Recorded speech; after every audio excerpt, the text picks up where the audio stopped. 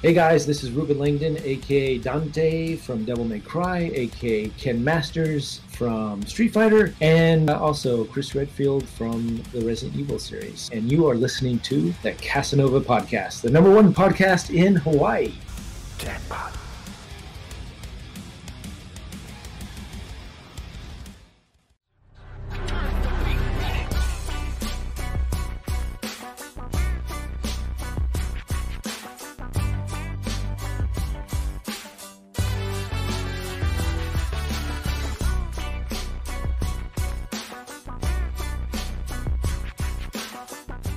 All right, and welcome everyone to another episode of Hawaii's number one podcast, and the number one podcast in the Pacific, the Casanova Podcast. I'm your host, Moukala Casanova. I've got the honor and privilege of having the one, the only, the iconic Alex Moukala. Man, Alex, how are you doing, guys? Man? Hey, Michael, I'm doing amazing. How about you? Doing Thank good, you man. for the introduction. That's, I can't blush because I'm black, but if I could, I would be doing it. So, thank you. We got the same problem here. Yeah. You know me, understand me. No, it's an honor to be here, really. It's an honor to have you on the show, man. Like, I love your content. I love your swag. Like, dude, your music, you are a musical genius, dude. We got to dive into it. But before we do, tell people where they can find you. Well, you can find me on YouTube. I have a channel where I break down video game music. On Twitter, I post these clips of me playing funky bass remixes of video game music. Spotify, there's some orchestral remixes I made of video game music. I also have a YouTube channel where I teach people how to make orchestral music. And what else? I don't even know. There's so many things, but just YouTube, Twitter is where the good stuff is. Spotify, if you like orchestral video game music, remixes. And under Alex Moukala, like Alex Moukala, that's my name everywhere. That's my real name. That's pretty much it. Yeah. Okay, cool. And that's the cool thing. I love that you have your branding is the same across the board. And it's one of the things that is so essential if you're a creator, and even as a musician, to have that universal branding, because it makes it so easy for people to find you too. I agree. Although I have to say, in a way, it makes it easier. In another way, I make so many things of a different variety that sometimes it can be confusing because it's all under my name. So that's why I have Alex Moukala Music and Alex Moukala Tutorials. But on Twitter, it's kind of like I try to do both. And I'm trying to navigate all that stuff. It's the crux of being a highly creative person, I suppose. I don't know. That's a good problem to have, though.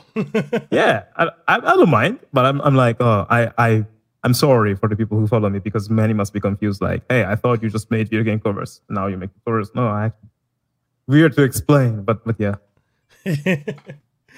All right. So kicking it off, man, like, let's talk about it. Like, so you do, video game covers, you do compositions, you're a video gamer, a YouTube star, musical genius. Okay. Where is the origin point? I wouldn't call myself a musical genius.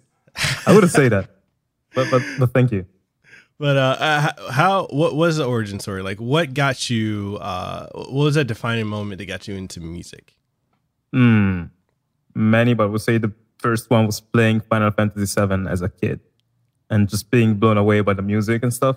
And growing up by listening, like I used to listen to the MIDI sound font version of the Final Fantasy VII music. And I had banged that stuff. I was like, yeah, this is shit. This is amazing. Even like my friends were listening to, MTV music. I was listening to Final Fantasy music. It was the weird one. I was like that. And it kind of, that game shaped my childhood, my teenage years, who I am.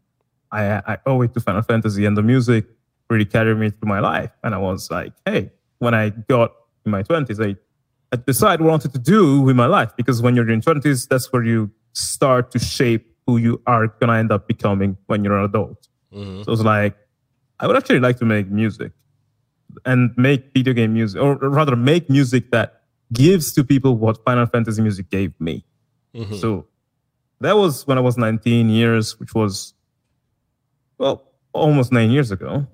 And that's where I started out of nowhere. Because when I was 19, I didn't know how to play any single instrument, didn't know how to compose, didn't know music theory, didn't know any of this stuff. All I knew is that I wanted to make music, and I didn't want to wait, because the narrative is like, hey, if you want to chase your passions, you better do that when you're 50 and You have your career and now you're safe. I'm like, yeah, at 50, I'm not going to have the energy to do all my dreams. I'm not going to have the energy to explore the world and make music the whole day. So I was like, I should probably do it now and not listen to what people are saying. And I just plunged into it. And I took a sabbatical where I did nothing but write music as a way to learn how to write music. And the goal was for me to say, hey, if in 1 year I can reach the level where I can start from scratch and end up writing music to some professional enough that I can make money out of it, then I should keep on doing it. Like if doing that sabbatical year. So I took that sabbatical and it went well. After that year, crazy stuff happened. And now we're here. It's like the short version, but loads of things happened, man. There was a time in my life where I used to make movie trailer music and I ended up making some music for an Avengers Endgame trailer and stuff. So like stuff happened, but it's been an interesting path. But we want the details. I just don't want to bore people for like half an hour about my biography, but if you really want to know, so after that sabbatical that I took, the sign for me that I had to keep on going was the fact that I found this website where you can sell music. I uploaded this jazz piece that I wrote and it sold one copy. One copy was enough for me to be like, okay, I reached the level where I'm a professional musician now, so I should keep on going. And I kept on going. And shortly thereafter, I wrote this orchestral track that got the interest of BBC One, who contacted me through the same website where I sold music. It's called Audio Jungle. Whoa. And they were like, we want to use this song in television in our BBC One channel, like the UK #1 channel, on this program. And we're going to send you a contract so we can, pay for it. And that was the defining moment. I was like, hey, okay, this thing about music that I've been pursuing for a year with this goal that everyone told me you're never going to make it, blah, blah. Now I really have the proof that I've been doing the right thing because freaking BBC One contacted me after a year and a half. That's insane because when I started before that, I knew nothing. So I remember publishing, I remember the euphoric vibe that I felt throughout the whole month. That month, it was like the confirmation that chasing your dreams and stuff is actually a good thing. And from then on, I just went even faster and harder at it. I ended up making music for traders through a friend of mine that I met. And I made a few. We did the John Wick Chapter 2. We did, with a friend of mine, we did Ben-Hur 2016, another short trailer for that movie. And then I made the music for Avengers, like one of the infinite Avengers Endgame trailers, just one of 80 or something. So it's not a big trailer, it's just a small one, but I made music for that. That was dope. And then I slightly started losing the passion for it because maybe you can understand how, maybe you had the same thing going on. Have you ever worked at something that you're very passionate about, but ended up maybe losing the passion because you started chasing the wrong goals? Did that happen to you? Yes. Okay. That happened to me when I was in music. Oh, you were in music as well? Yeah. I used to sing. I want to hear the story. Oh God. Yeah. I used to sing. I got signed to Virgin Records out here, and what genre did you sing? R&B, but but the thing is, this is because they're like, oh, you have an R&B voice, and I could do R&B, but I was always a metalhead. The thing, yeah, okay. Yeah, because I'm a metalhead. Me and my older brother Nick are really into metal music because my whole family's musical, and I'm the one person who can't read music. I can't write it, but if I hear it, I can play it. Same. Sing it, right? Yeah. I totally understand you. So for me, when I got into the industry, I was sold this pipe dream, it's all about the music, it's all about this, it's all about that, and then getting to see it's really not. It's really not, and it killed my passion for music. And it's one of those things where people are like, oh, you should get back into singing, and I'm like, it's hard. You'll be scarred by the industry. But yeah, that what I find to be true in life is the phrase, or I don't know the exact phrase, but when you are not fighting for, you're working for something, but it's not something that is not your dreams. You're working for someone else's dream. Yeah. So that's not always good. Maybe that's not what you want to do. You're working for that other person. And for me, when I made trailer music, it was my way to get closer to the final goal that I have, which is scoring or writing music for a Final Fantasy game. I want to specifically write music for a Final Fantasy game.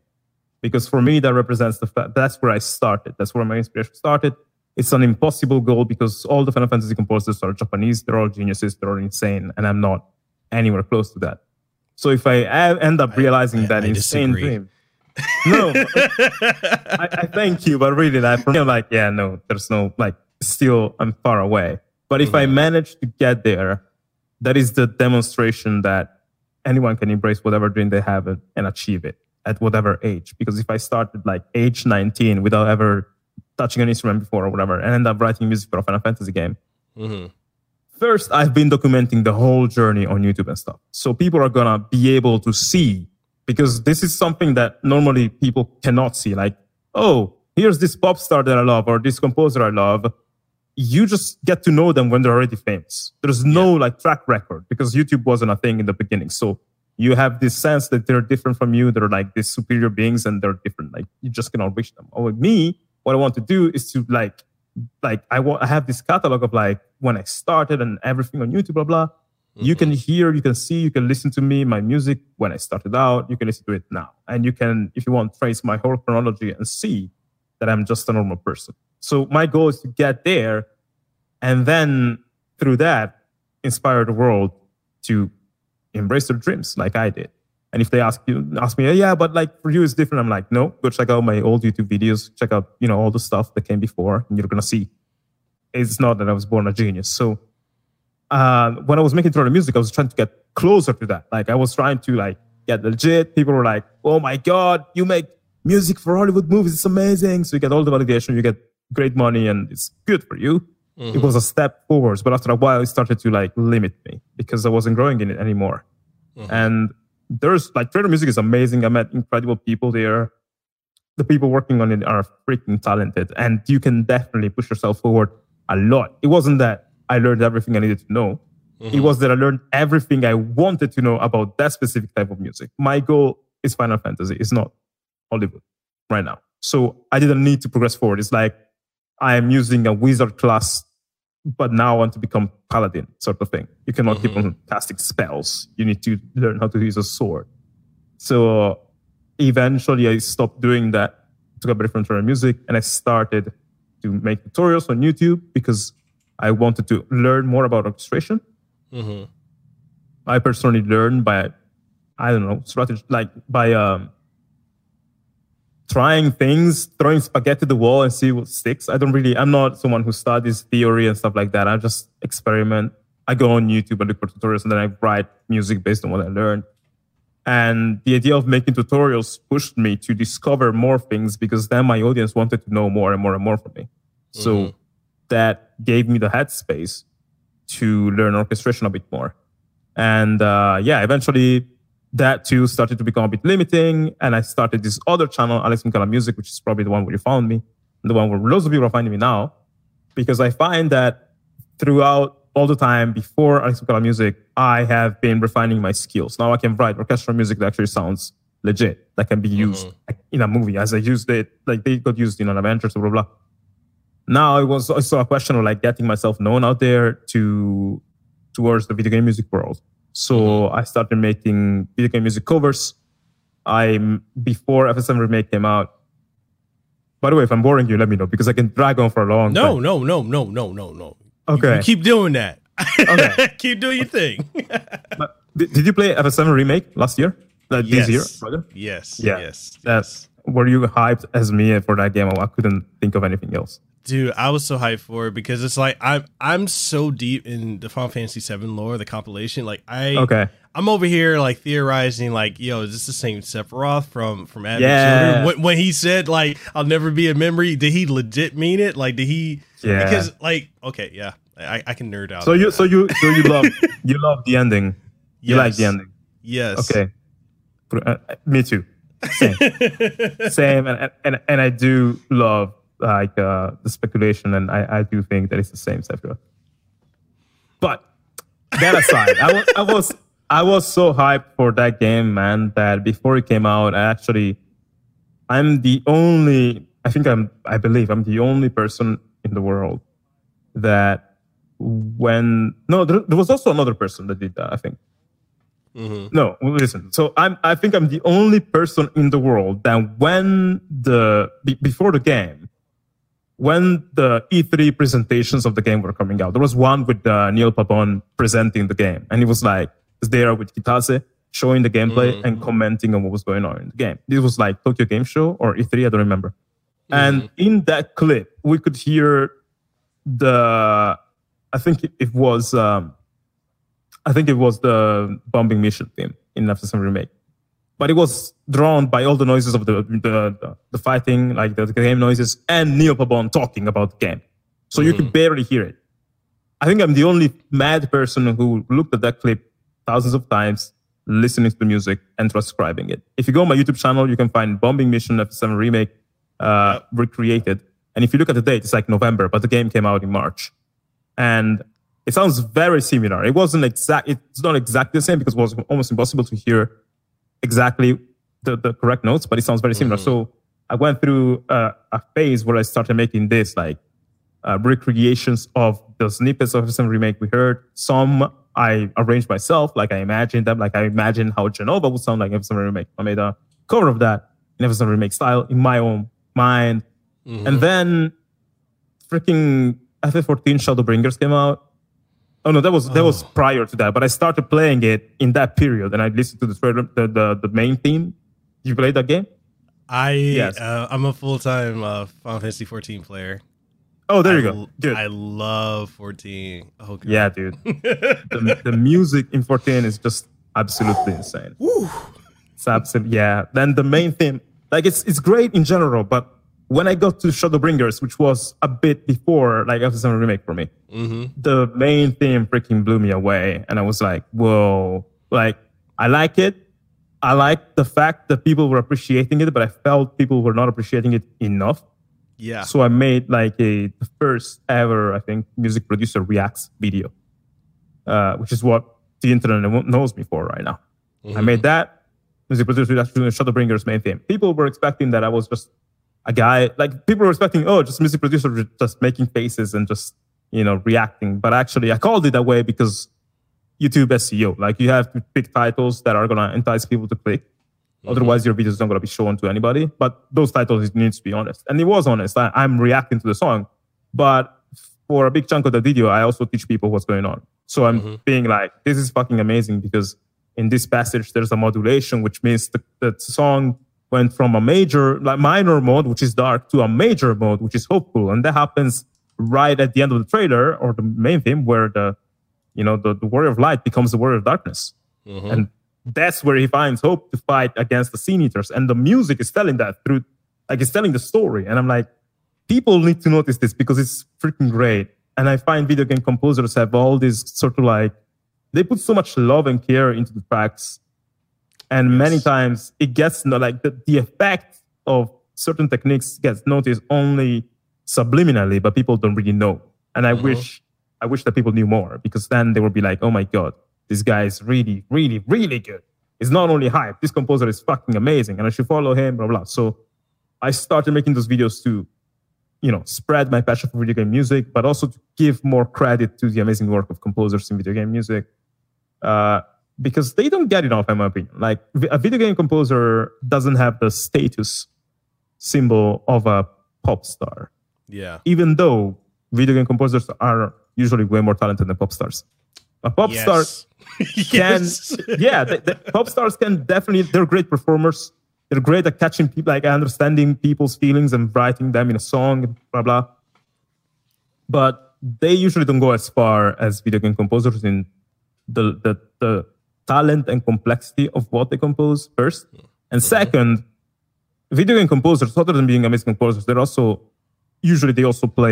very proficient in instruments. If you take Masayoshi Soken from Final Fantasy 14, that guy, I think he plays piano, he plays guitar, he can sing, he can do whatever he wants. And he can write even electronic music, jazz music, orchestral music, and he should have way more credit because it's 5 different musicians in one. So I see this consistently, especially with Japanese composers, because of the language barrier, they don't really engage that much with fans in the West. And I'm trying to be this link. And sometimes, like, I share, I don't know, the work of, for example, Hellfire from Final Fantasy 15. Did you play that one? Like 15? Yeah. Okay, so the track that plays not my favorite Final Fantasy. Okay, but did you finish it though? Yes. You remember when at the end with this Ifrit, right? The track that plays there, Hellfire, is one of the most beloved tracks in Final Fantasy 15. Like everyone was like, "Oh my god!" Because it was one of the first times in Final Fantasy where the boss track has different phases to cycle through with the fight. So as you fought Ifrit, the music evolved to match your gameplay and match the intensity and the emotions in the scenes. So that was a very memorable moment, and everyone, also the track is amazing because it has like choir, guitars, lots of interesting instruments like mixed together. The composer is not Yoko Shimomura for that one. She's the leading composer for F15 as a whole, but Hellfire and Wanderlust, which is our two of the most beloved tracks, are from a guy called Yoshitaka Suzuki, who's actually composed, he composed a couple songs for each of the last Final Fantasies. 13 to Lightning Returns, 14, there's some of his work there. And this guy is making the best Final Fantasy tracks, and if you go on his Twitter, he only has like 1,000 followers or something. Like that was some time ago. And I'm like, how is that possible? So one day he was publishing something. I just posted on my Twitter like, hey guys, you should check this guy out. He's the composer for Hellfire. I don't know if you knew that. And everyone were like, wow, he composed Hellfire. Oh my God, I didn't know. And they followed him. And he's like, wow, he got in touch with me saying thank you, because after I shared like the fact that he composed Hellfire, loads of people followed him. So I'm feeling like this sense of responsibility to be sort of like the bridge between composers and fans, both in terms of how they understand the music of the composers, but also in terms of like just appreciating the composers a bit more and telling them, follow them on Twitter and stuff. So yeah, that's why I started doing these reactions. Then the Shadowbringers one just exploded out of nowhere. Like it got like, I think, 1,000 views in the first week because I had 2,000 followers at the time there. But then out of nowhere, everyone started to find it. And then it reached like 150,000 views.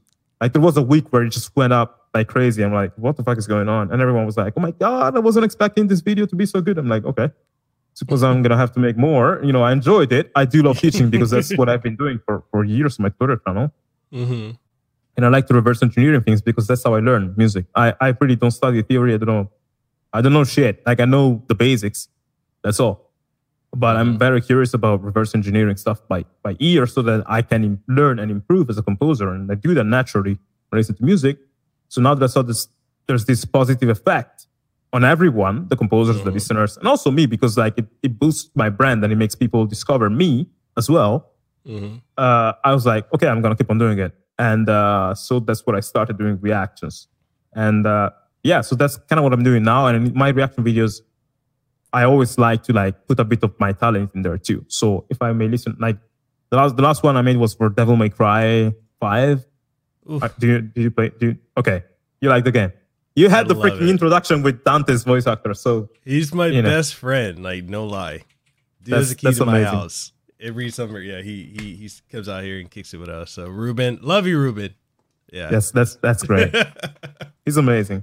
No, but the whole like the people who work in the game are so amazing. Like, such creativity without limits. Like, Devil May Cry is a game that it's fucking bombastic, and in a way, it doesn't take itself too seriously because sometimes it's silly, but also it's so intense all the time. Like, it sounds like the voice actors as well as the composers and the game designers and everyone working on that game was so freaking committed, and you can hear that in the music, especially. And last 2 weeks ago, I think, 3 weeks ago, Casey Edwards released the new song. Yeah, and I made an analysis of it, and I was like, whoa, for me, that's one of the best video game songs ever made. And in this analysis, I pinpointed the fact that there was a part with the melody that sounded very spectral, like Castlevania. And then what I do when I do this reaction, I actually record myself while I listen to the song. And then when I notice stuff like, hey, this sounds like Castlevania, I pause the song, I pause the recording, and I write a Castlevania arrangement on the fly. That's what I did. Just, 10 minutes, wrote that Castlevania arrangement of that melody from Devil May Cry, And then I recorded. I'm like, okay, check it out. This is Castlevania. And I played the arrangement. So the reason why I do those short remixes in my reactions is, first, I want people to understand what I say, because like sometimes I have the understanding as a composer to say, hey, this sounds like Castlevania. Because I know. But someone who is not so well versed in music might be like, no, I don't hear it. But then when I show them with an example, they're like, oh my God, how can I not hear it? How could I not hear it before?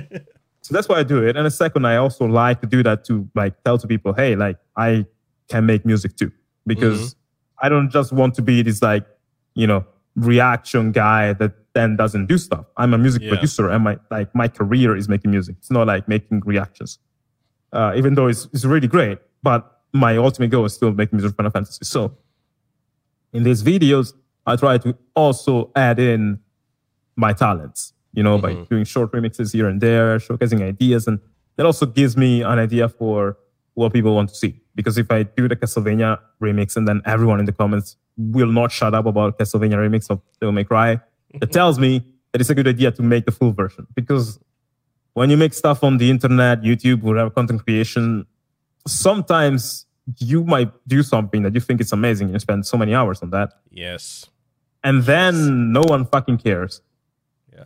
So the thing, the ideal thing to do is to like put your feet in the water, like your toes, and then if it's nice and warm, you put yourself. But if it's not, do another thing. So that's kind of why I'm doing those.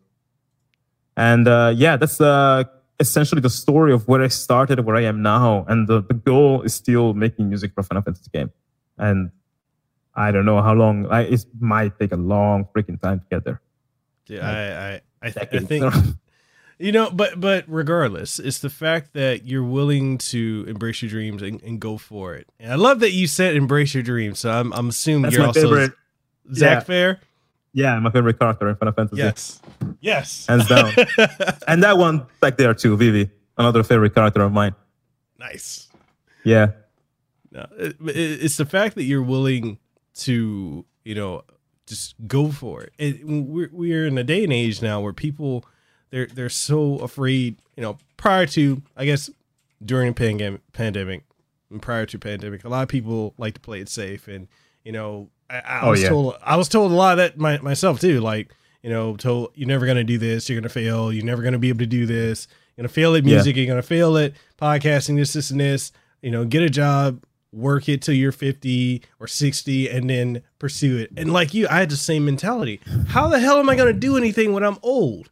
Yeah, people don't think about that. It's like, how can they not think about that?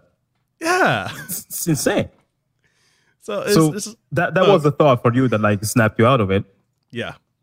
Yeah, man. It really hit me hard when I went to. So my wife and I we got sent out to E3 last year by PDP, and when we got there, like so many people we got to hang out with. Like, a lot of our friends are voice actors. So Ruben Langdon, Nika Pasalides, so many people in the industry, and just being surrounded in the world. And I'm like, dude, I'm a guy from Hawaii that literally started from nothing to nobody knew who I was to I'm here at E3. I'm like, yeah.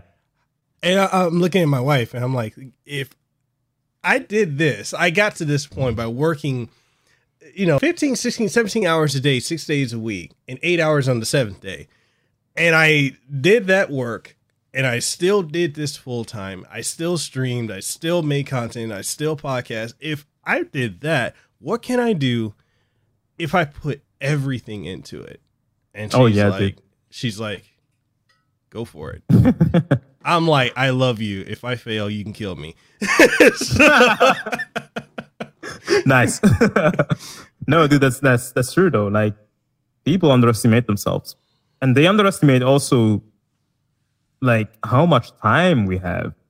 Yes. It's not like that you have to figure it out in like 1 month or a year even. Like, it took me, like, I started it was almost 9 years ago now. That's 8 years actually. But that's a long time. There's a lot of stuff you can do in 8 years, Yeah. I have friends who are trying to like, people get in touch with me like, oh my God, I would love to do what you do. Okay, do it. Do it. Yeah, but yeah, but this, but that, but I don't know, but blah, blah, blah. And all the time they spend asking me questions like, these are months they could use to actually do stuff. And they were going to be much better off if they started and even did mistakes. Like the other thing that people hate is like the idea of starting and then making mistakes. Yeah. Dude, I cannot even count all the freaking mistakes I made. And all of them taught me something. If anything, they taught me to have the character to keep on going. You know, you do mistakes and then you keep on going. You're like, oh, that didn't kill me. So I can do more and maybe get better. But if you're fretting like, oh, I don't want to do mistakes ever, that's what keeps you from achieving anything. So it's very hard. Like, I think like you and I probably were lucky in having the right mentality and just figuring out that, hey, this thing of like doing it when it's safe is a lie. Because, you know, if you just wait when you're 50, you're too old. But many people are just illusioned and they are never probably going to snap out of it. And that's kind of sad. But, you know, I learned that there's nothing I could do. I can give all the advice I want, but people need to figure this out on their own, I think.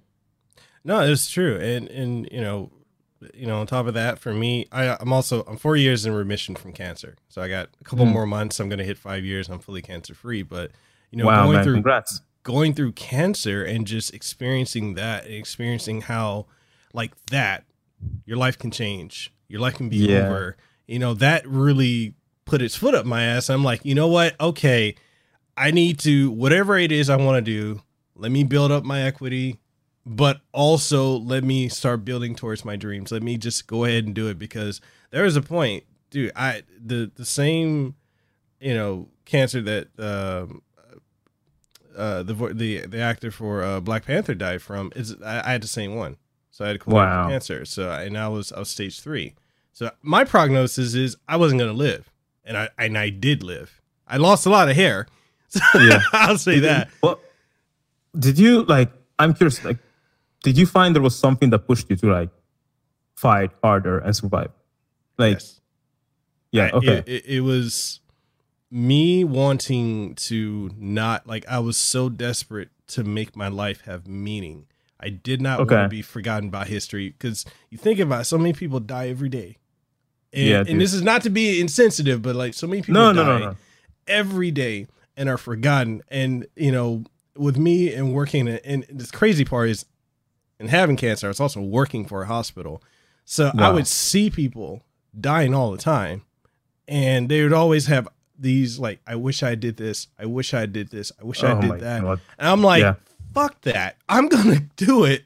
I don't care. I'm going to fight. I need to be here for her. I need to be here for myself. I need to be here for my friends, my family, and I need to just do it. Like, there's no time like the present. I can't keep, you know, pussyfooting around, because yes, like, go, you know, you get your career and people tell you, go to school, get a good education, get a job, and do that. And I had a high paying career and I was unhappy because I was creatively stifled and unfulfilled. And it's like, people don't warn you against unhappiness.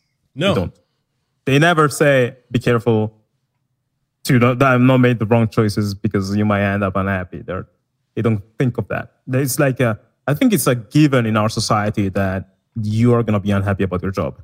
Yeah. And I understand where that's coming from. Like, if I think about my parents, like in freaking Congo, when they were younger and stuff in Africa, you could not freaking afford to even think, I'm going to do what I love and going to find. No, like, hey, like you come from poverty. You have to excel at the corporate ladder so that you can be free of the pain of poverty.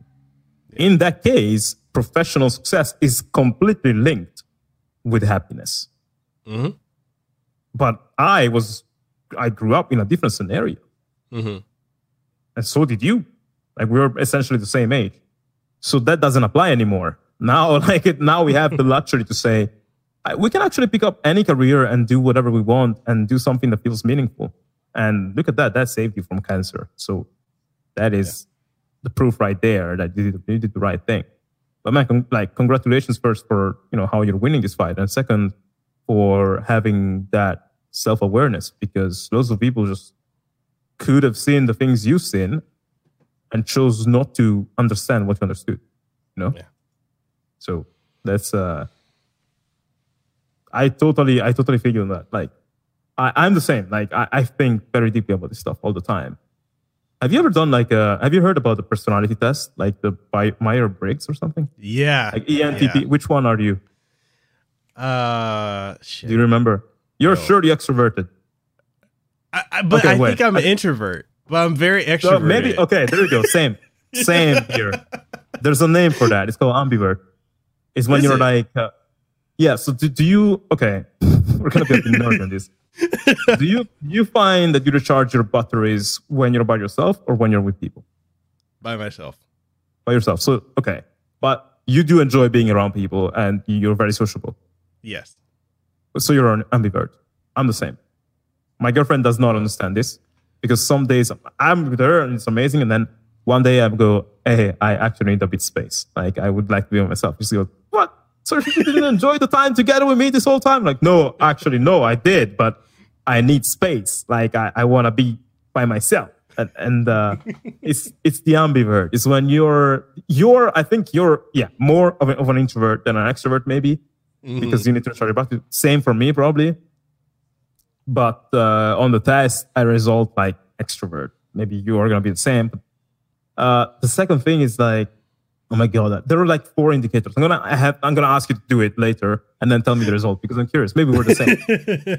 I am ENTP, which is means that I'm extroverted. I'm intuitive, so I think like from myself and not from the outside world. I am rational rather than emotional. Not that emotional people are not rational, but I think with my brain rather than my heart, which means I have the empathy of a banana. And then I'm it's easier for me to like imagine what could be rather than consider what is. So that combination makes up a personality of someone that, generally speaking, this is not 100% accurate, but generally speaking, I'm someone who likes to entertain ideas which are different from what people normally think. Simply because I'm curious about the things that we don't see. So from this type of personality, it was very natural for me to go like, hey, maybe I shouldn't do like everyone says, and I should go for something different and see what it is. Because like, this is not me being like, I know for sure that following my dreams is the best answer. My attempt here is just trying to find a different way to live and see if that works. And if it does, I'm going to tell people about it. And if it doesn't, I have lived a life doing something interesting, which is a life lived trying to find something new, like a freaking, I don't know, sailor in the Middle Ages would like sail to uncharted waters. That's kind of like I like to live. And sometimes you go and you find glory. Other times you come back home in a shipwreck. But hey, you have adventures. You did. so maybe you're the same, or maybe you're very similar. I don't know. But yeah, I was curious about that. But dude, again, congratulations. Didn't know about the thing about cancer. That's amazing. Thank you. You're going through that very well. And it's just, dude, like, life is just, I feel like, it maybe you feel the same. Because I feel like we're on the same wavelength. But I feel like so many people are just existing. They're not living life. Yeah. And it's like, it passes them by. And I can't be that person. Like, I think about it. Like, I think about, my parents, and, my mom and, from coming from Samoa to here to US and just living her life effectively through her kids, because, that's all she had. But the thing, like the thing I think about though, like I'm gonna interrupt you like for a second. Go for it. Is the fact that for other people, like when I think about the same, but for other people sometimes maybe that's all they need. For them, maybe they don't need to like, I don't know, embrace this crazy dream. Just simple fact that, hey, I have a family, I have some friends that care about me. That makes me the happiest. And sometimes I see that, I'm like, I'm kind of jealous of that, to be honest. Because if you are, if you're that ambitious, like you will not have peace until you achieve these massive goals. But there's people out there who just like to chill, hang out, and just, I don't know, play video games all day, or I don't know, like do normal stuff and stuff that I love to do as well. But I also need to have that edge, that's something else. But there's people who don't need that, and they are content with who they are. And those people I say, like, keep on doing you, because you're doing amazing. My message of like embrace your dreams and stuff goes mostly only to the people who are unsatisfied and they want it. You know, people who contact me and like, hey, I want to be like you. How can I make it? And I tell them, and then they don't operate. That's where I go, what the fuck are you doing? But for people who just are chill, they don't do anything like insane, but they're having a happy life. That is insane already. Like that is great. Just the act of being happy and being a good person that grows a nice family, nice kids, blah, blah. That's great. So I have insane respect for that too. Yeah. I wish I have a lot of friends like that, that have that capability of just being content. And same. I'm not going to lie, man. I envy that. I envy it. Because it's like, even with like my wife is able to be content. She's also ambitious. She's very ambitious. Yeah. Hi, I love you, honey. but she's able to just be content. And I'm over here like, God, I wish I could do that. I wish I could. And I've tried, dude. Like my 20s was me trying to find that, not only exploring, I'm going to do this. And then I settled down to okay, I'm just going to do this career, get a job, do this. I did IT, some of the most mind-numbing work. Oh, no, you too? Holy shit, I did IT as well. Wait, were you a developer? Developer, architect, as well as systems analyst. Okay, I just did junior developer in Java for like a few months. I studied IT in high school, and then that was it. After a few months, I was like, okay, bye. But dude, but 7 years of Java. Oh my God, no, no. Okay, I get it.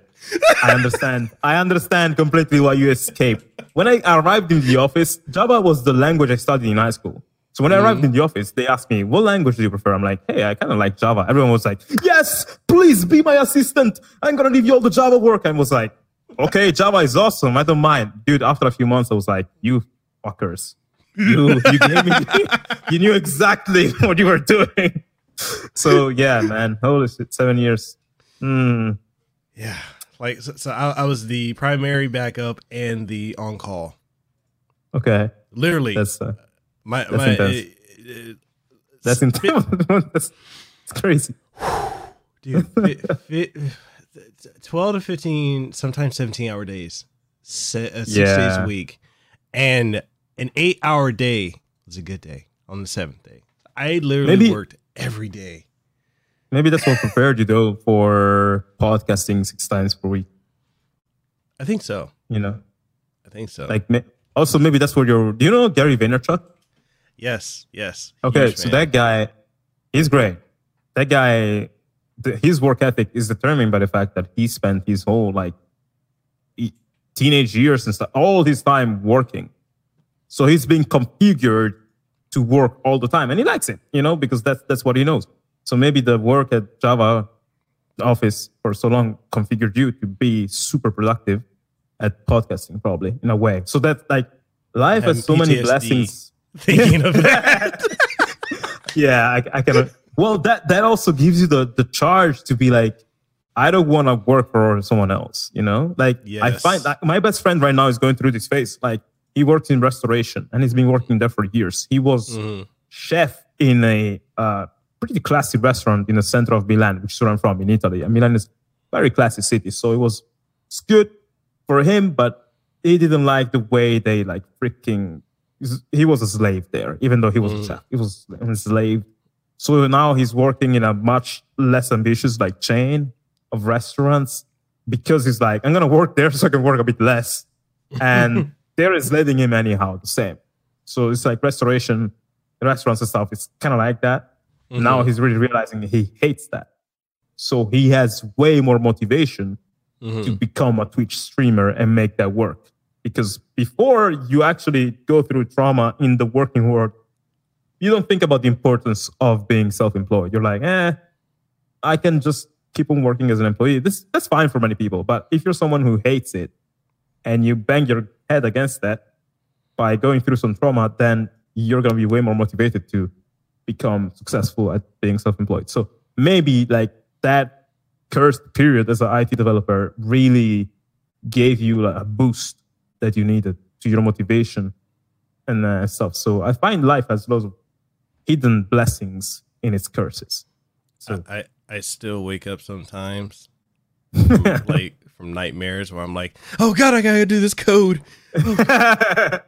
It's for those who don't know, Java is so mind numbing.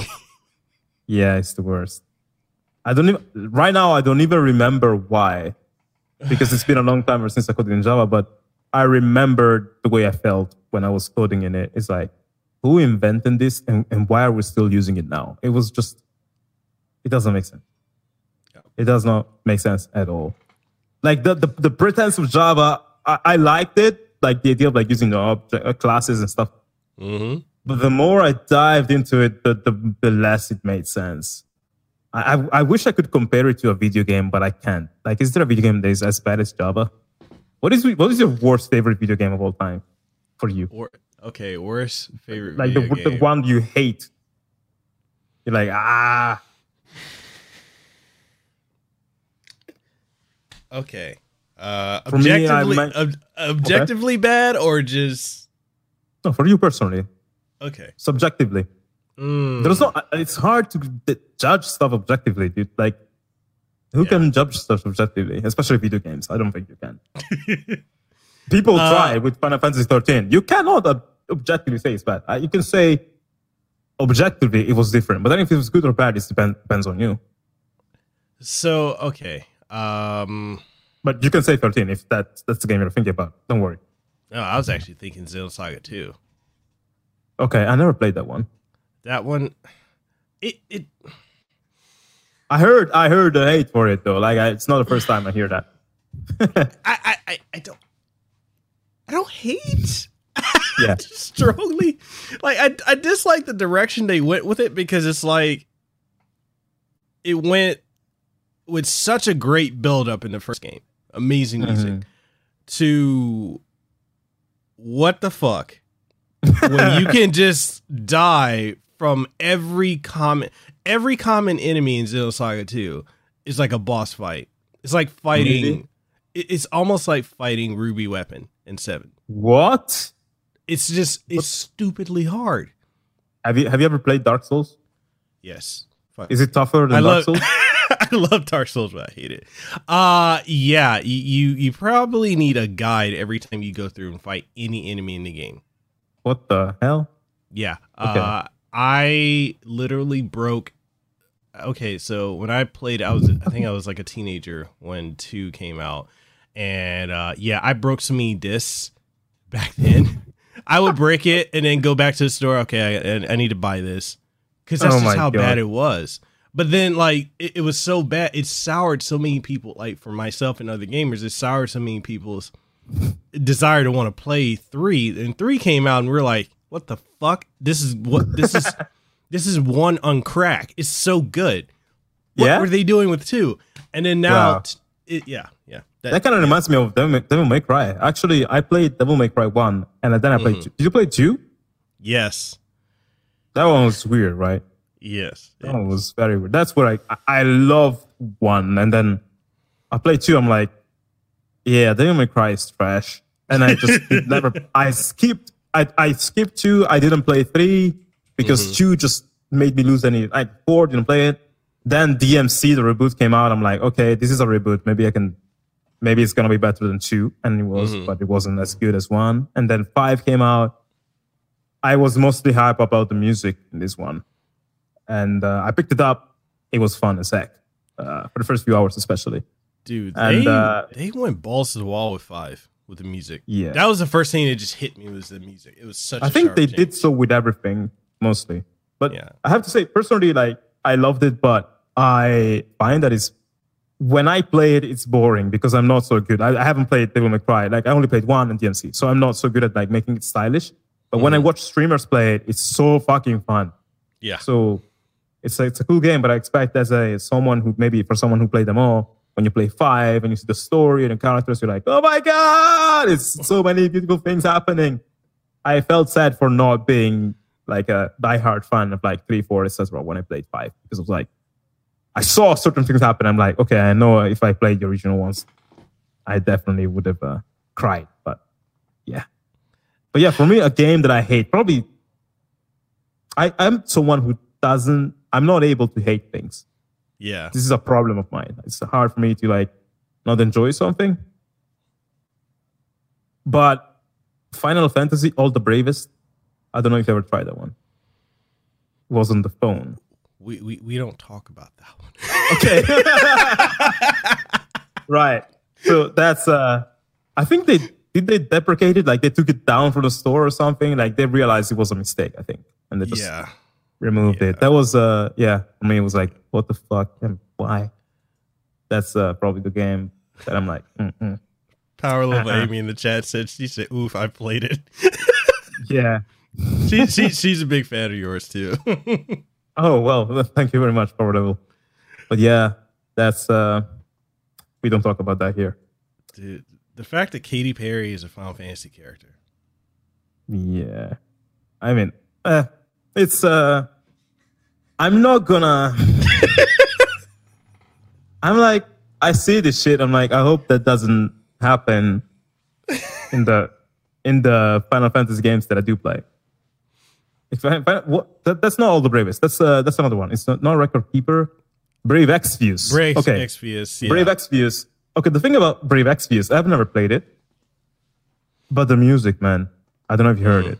The music, oh my god, so good. Some tracks are even better than some tracks in the numbered Final Fantasies. But yeah, I do hope they do not include Katy Perry in Final Fantasy 16. Like, she's gonna be DLC.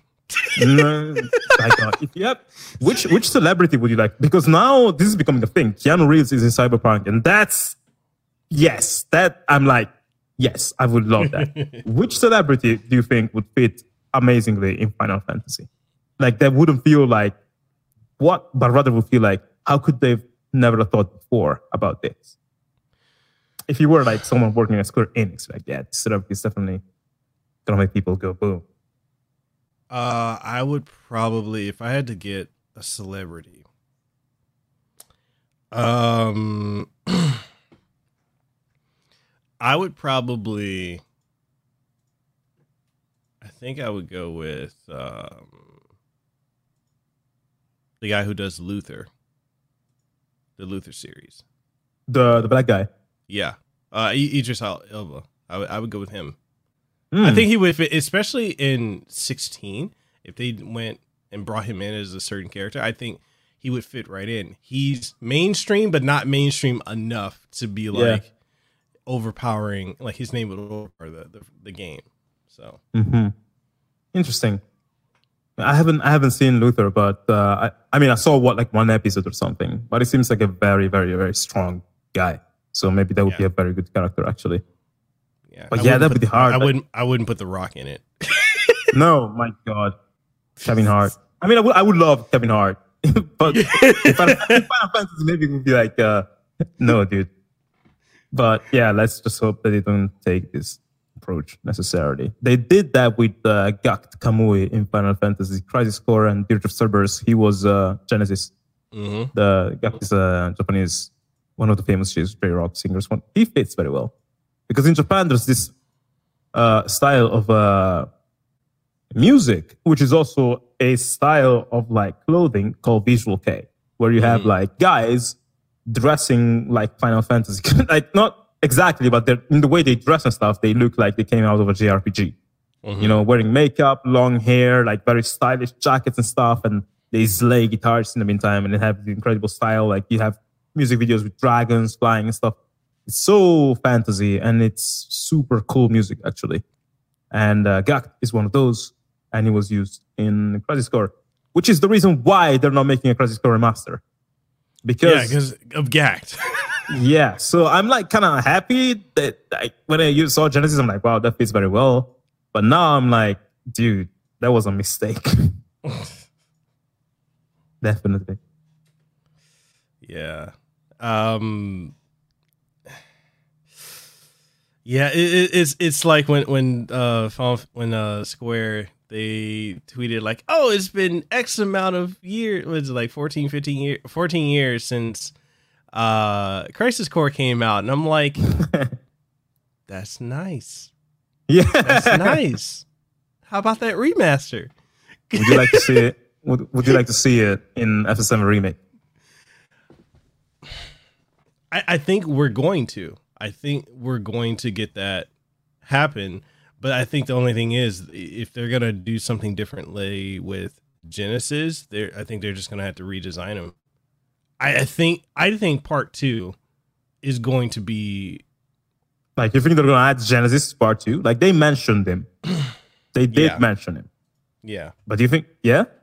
I think part 2 is gonna slightly recap Crisis Core and lead into something else because my theory. I know Power Level Amy is in the chat, and a lot of other people. We were theorizing this for weeks. My theory is, if you played Dirge of Cerberus at the end, I love it. Right?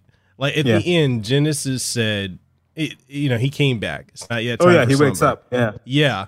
And then when you read like further in Ultimania, the only reason he would wake up would be some new threat would have to wake him up.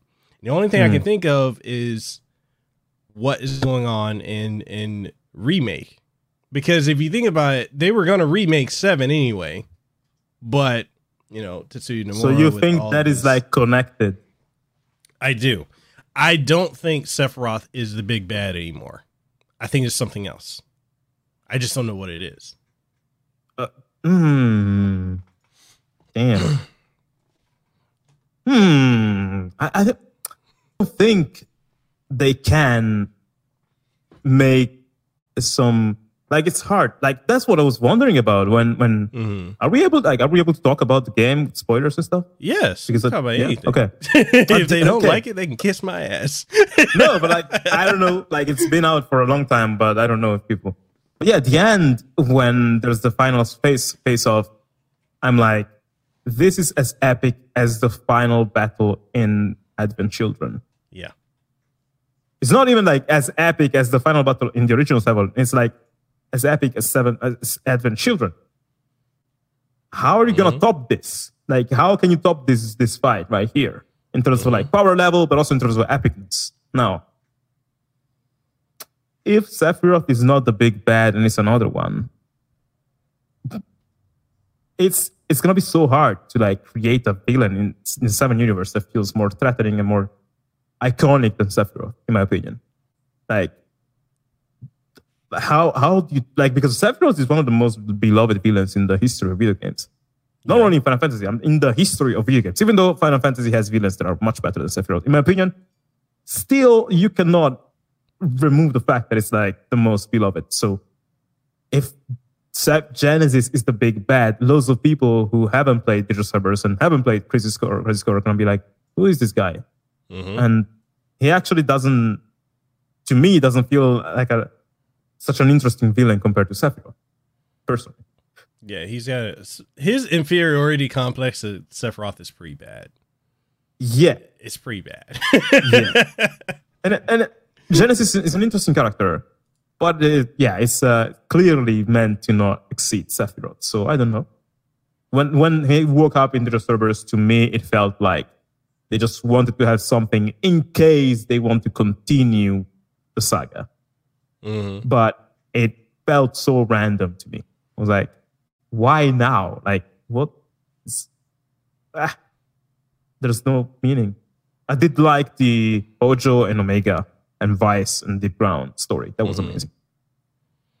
Yeah. No. Go ahead. In my opinion, the big bad is probably going to be like 3 Sephiroths or whatever. The Sephiroth we have now, one from the past, one from, stuff like that. I don't know. You think he's going to pull like a Xehanort? Oh, shit. Like, he could. I mean, I hope he doesn't, because I actually did not.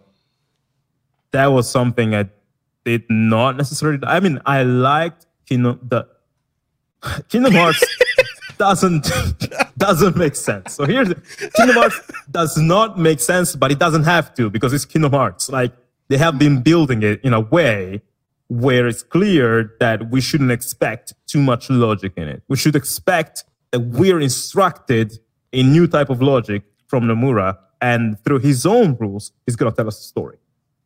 So when I play Kingdom Hearts, I'm like, whatever, fine. And I don't care, fine. Just give me feels and just give me epic battles and amazing music. And there, I'm like, fine. But Xehanorts doesn't make sense. But if they did that in Final Fantasy VII, I'll probably be like, no, why are you doing this now? There, it doesn't. You think they're going to give Sephiroth a redemption arc? Man, I don't think he's going to get the redemption arc. What I hope he's going to get is a prequel or something. Like, give us a portion of the game where we play as Sephiroth in the moments slightly before. Like, we play him when he was a young, soldier, whatever, short-haired Sephiroth. Then fast forward when he was like older, when he becomes like a soldier, first class, whatever.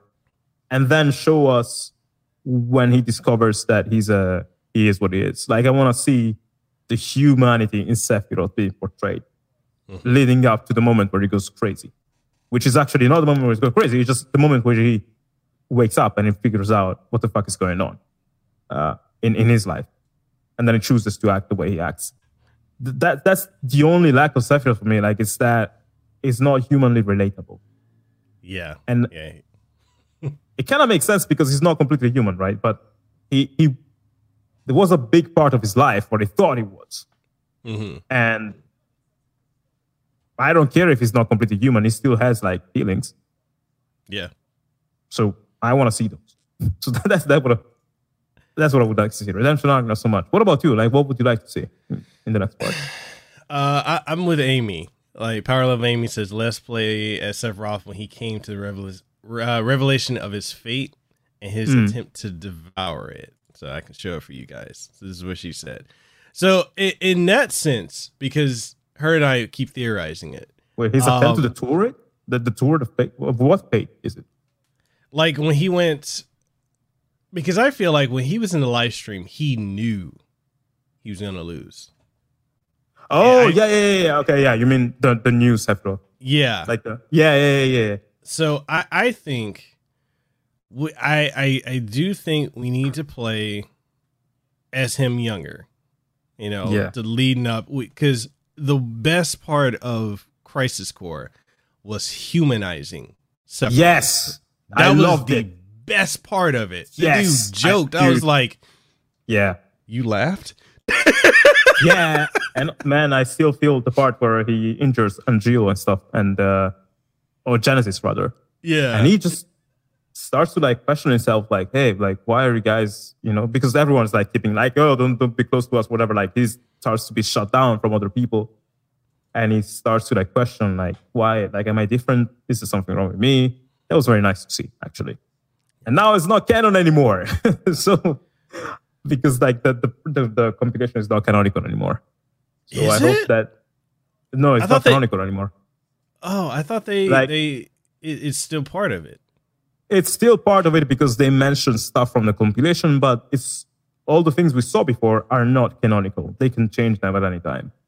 Yeah. So they mentioned Deep Ground exists. They mentioned Genesis and Angel. They mentioned Zack. Like, those of things are being mentioned or showed, but they might change a little bit because it's not canonical anymore. I think they just want to have the freedom to do whatever they want. So I'm assuming if we're going to, okay. So another theory, since we're down the rabbit hole, another theory I have is what they're doing with 7 Remake is essentially kind of like what's going on with 14 with the echoes. What do you mean? In a sense of like, how we got the Warriors of Darkness, Warriors of Light. Oh, like the different shards and stuff? Yeah. Oh, shit. So I mean... alternate dimensions. Alternate timelines. But then I don't trust Nomura to tell that kind of a story. I don't. I mean, but wait, like, the thing about Nomura is that, interestingly, he is the reason why Final Fantasy VII was not, the original FF7 was not a shit show. Yeah. Because they wanted, like, I don't remember, Kitase, and who's the second writer? Hashimoto? I don't remember. Yeah. Yeah. They wanted to kill all the party except for 3 members at the end of the game. You had to pick 3 members, everyone else died. Nomura was the one to tell, hey, if you do this, it's going to be like a shit show. Don't do that. Like, that's a bad idea. And because Nomura decided not to do it, then we had what we had. Like F7, the ending, and all the other games. Imagine if it killed everybody and only 3 people remained. Like, it would have been probably a ballsy thing, but F7 would not have been what we know.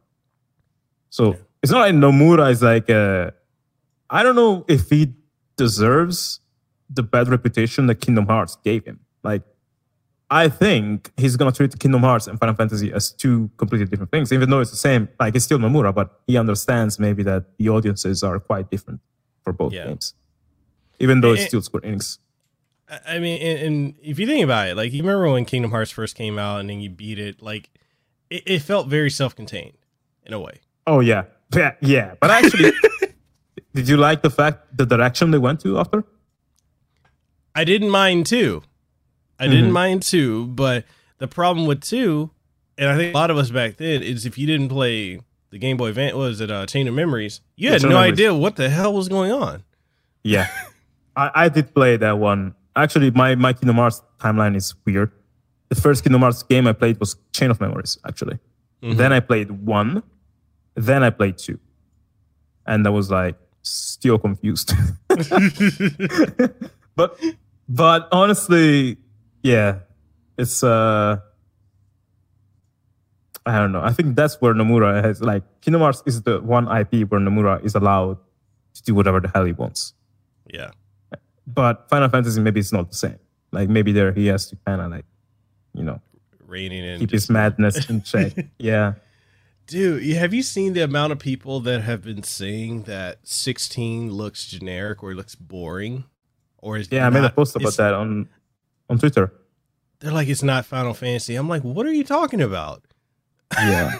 The problem with Final Fantasy is that the audience of this game is very interesting. Yeah. It's